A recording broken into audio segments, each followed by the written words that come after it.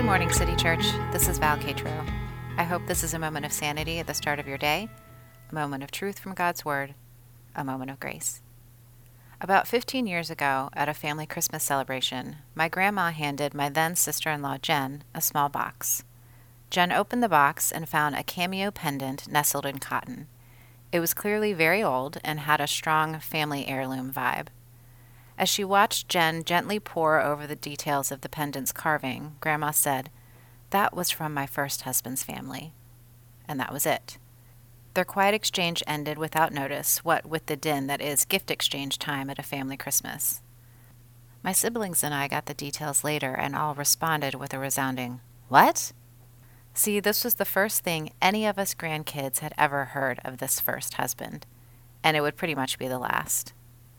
Our psalm for today, Psalm 78, got me thinking about this. Stay with me, it'll connect. In Psalm 78, Asaph takes us all the way back to Mount Sinai and the covenant made with Israel there, and ends with David's arrival on the scene. Sandwiched between those pivotal moments is an important, thorough account of Israel's repeated struggles and rebelliousness, consistently being met with God's mercy, deliverance, and faithfulness. But what's especially interesting to me is how Asaph sets this whole account up. Listen to the first 4 verses. "Give ear, O my people, to my teaching. Incline your ears to the words of my mouth. I will open my mouth in a parable. I will utter dark sayings from of old, things that we have heard and known that our fathers have told us. We will not hide them from their children, but tell to the coming generation the glorious deeds of the Lord, and his might, and the wonders that he has done." With these verses, Asaph makes it pretty clear that he's not just here to reminisce.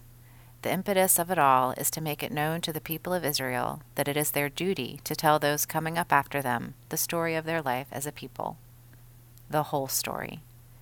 Their children and their children's children need to know all about Israel so they can also know all about God's unwavering goodness every step of the way.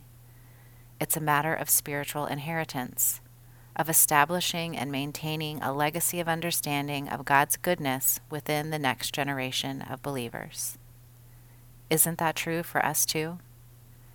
As far as I know, we never did get details about my grandma's first marriage, beyond the fact that it was divorce, not death, that ended things with the first husband.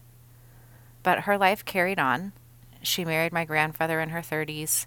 They had 2 kids and moved here to the Richmond area to be near my grandfather's family.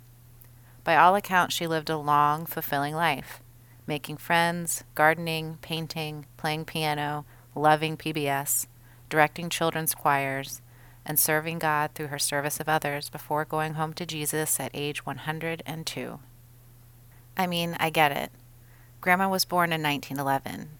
The dissolution of a marriage just wasn't talked about then. It would go on to be taboo for decades.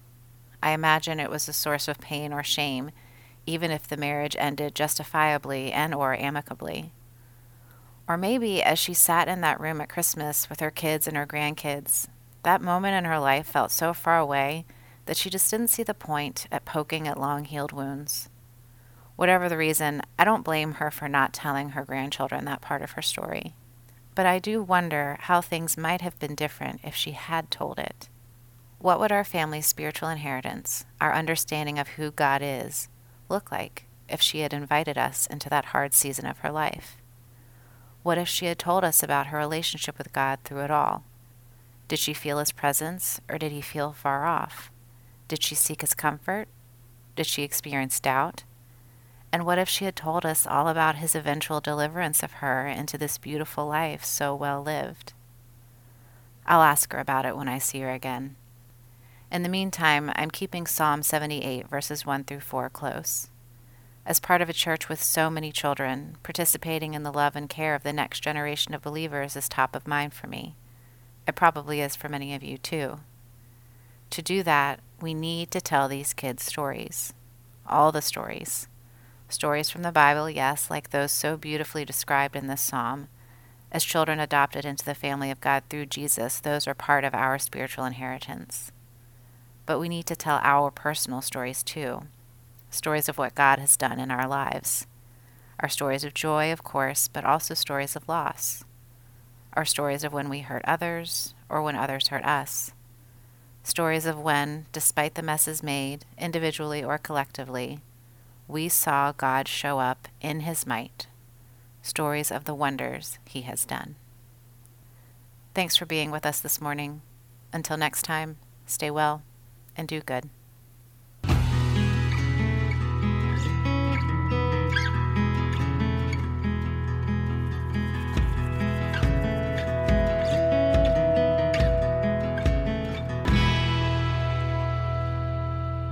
Good Morning City Church is a weekday podcast produced by the staff and members of City Church of Richmond, located in Richmond, Virginia.